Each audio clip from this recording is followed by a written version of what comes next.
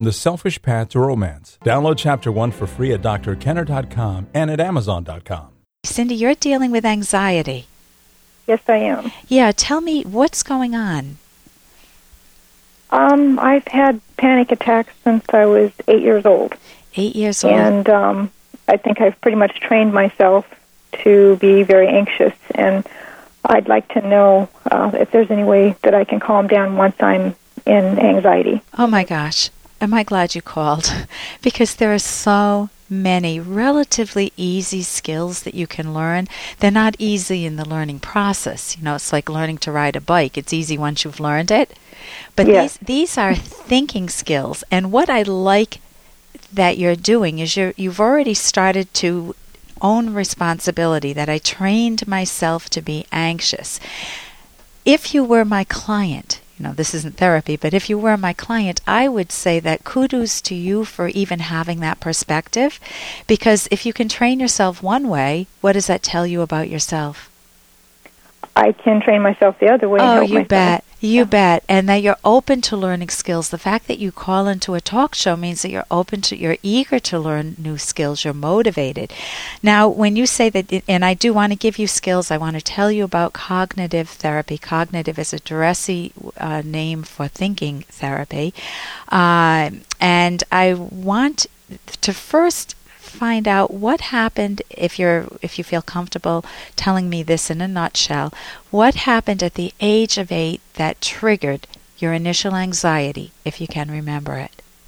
It was actually earlier than that, being sexually abused, and I was actually sexually abused for years. Okay. Into being a teenager, and so I do know that that's part of it, but that's when it really kind of hit me. And, you know, I was pretty shy and that sort of thing, and I think it just all of a sudden, just the weight of it just came down on me. And you had a panic attack. Yes. And so let me tell you what being sexually abused does to anybody, male or female. What it does is it destroys, or it has the potential, and often does, because people don't know how to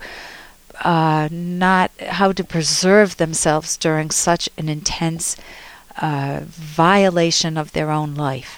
It destroys your view of people, because how do you look at people if you've been sexually abused and you feel that you just go along with it? Yes. Your view of people is what? That they're wonderful, that every person's a potential adventure? Or what? Yes, you're laughing. What does it do to your view of people?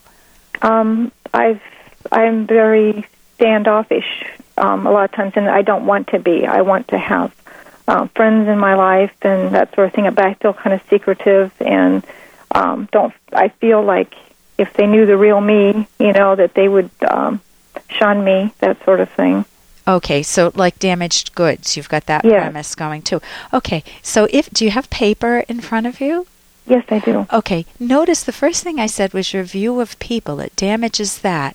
How profound is that? I mean, pretty profound. Yeah, like if my view of alligators, because I live in Rhode Island, doesn't affect me. You know, I'm not in Florida, right? So if I hate or love alligators, what difference does it make? But if it's my view of people, I interact with people nonstop, around the clock. And if I feel inadequate around them, if I feel like I have some hidden dirty secret that if they knew they wouldn't like me, then that leads to what's called, and you can jot this down, a coping strategy of being standoffish. Right? Or avoiding them, only letting them get to a little bit close, but then you don't form the deep friendships that enrich a life. Yes. Okay, so the next, so it attacks, that type of trauma attacks your view of the world. It also attacks... Hey, I got to interrupt this because we've got to pay some bills. 30 seconds, that's it. A very quick ad, and then Ellen will be back. Romance. Ugh, I wish guys knew more about what we want from a relationship. Boy, I wish I knew more about what I want. Where's that ad I saw? Here it is. The Selfish Path to Romance. A serious romance guidebook. Download Chapter 1 for free at selfishromance.com and buy it at amazon.com. The selfish path to romance. That is interesting. That type of trauma attacks your view of the world. It also attacks something else, which you've already addressed. What is your view of yourself? Do you see yourself as a vibrant person who's good to the core, who's honest, and who is worthy and capable of going out and setting your own wonderful goals and pursuing them? I have two different views of myself. I see myself as a good person on one hand, but I see myself as extremely needy and I have a very hard time asking people for what I want, what I need. I feel like I'm going to impose on people. And, even, my husband, my kids, they just, I feel sometimes like I'm going to be in the way. Okay, so it's not that you're a clingy person. If anything, you're trying to be so self-reliant that you're not good to yourself. People can't do for you.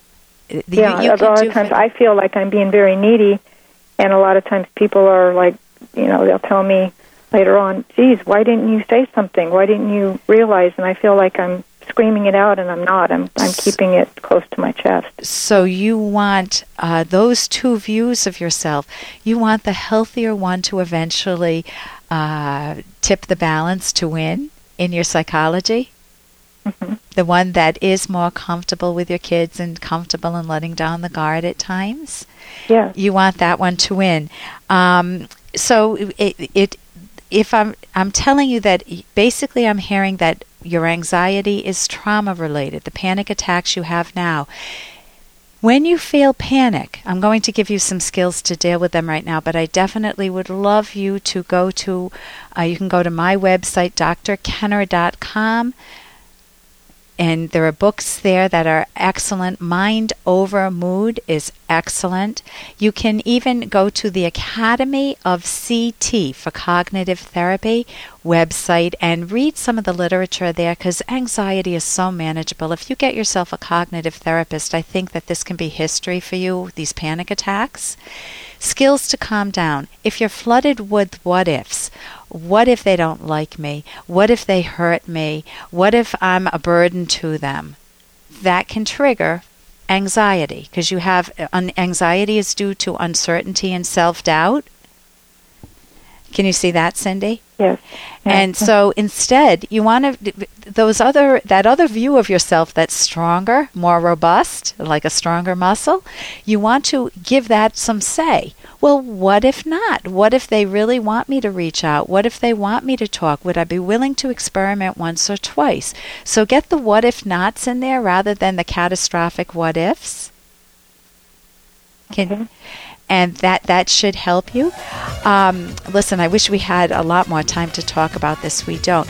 But definitely, your answer is yes. There are a lot of strategies to calm down when you're feeling anxious. And I think if you have the richness of the understanding that you do, that it's due to trauma, that you can work to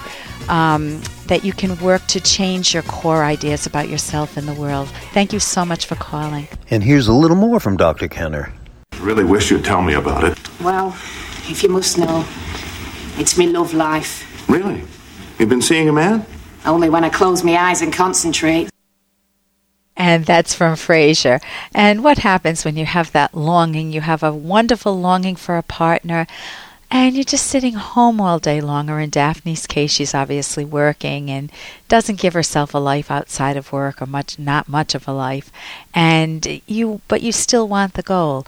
Well, you need to go back to the drawing board and check your premises. And the premises of just sitting, hoping it will happen, hoping that you walk into a convenience store someday and meet somebody, is not a good strategy. If you definitely want a romantic partner, you need an action plan. Now that sounds pretty technical, but you do need to do the thinking of how am I going to meet a potential partner. You also want to give yourself the advantage of imagining success, imagining having completed the goal of having found your romantic partner, because that gives you hope instead of imagining that you'll never ever find a romantic partner, which leaves you in a muck of depression. For more Dr. Kenner podcast, Go to drkenner.com and please listen to this ad. Here's an excerpt from The Selfish Path to Romance, the Serious Romance Guidebook by clinical psychologist Dr. Ellen Kenner and co-author Dr. Edwin Locke. It's important to identify the emotions you're feeling, such as sadness or loneliness. Then you can proceed to identify their specific causes. If a strong emotion is based on mistaken ideas or values, you can proceed to change it by consciously correcting the wrong ideas each time you feel that emotion. You can also work to change any future actions or events that precipitated your emotion. Eventually, the emotion will change. Since emotions are automatic, changing them can take some time and may require professional counseling. Changing old thinking habits, challenging old ideas, and replacing them with healthier ones takes motivation, the learning of new skills, effort, and practice. You can download Chapter 1 for free by going to drkenner.com, and you can buy the book at amazon.com.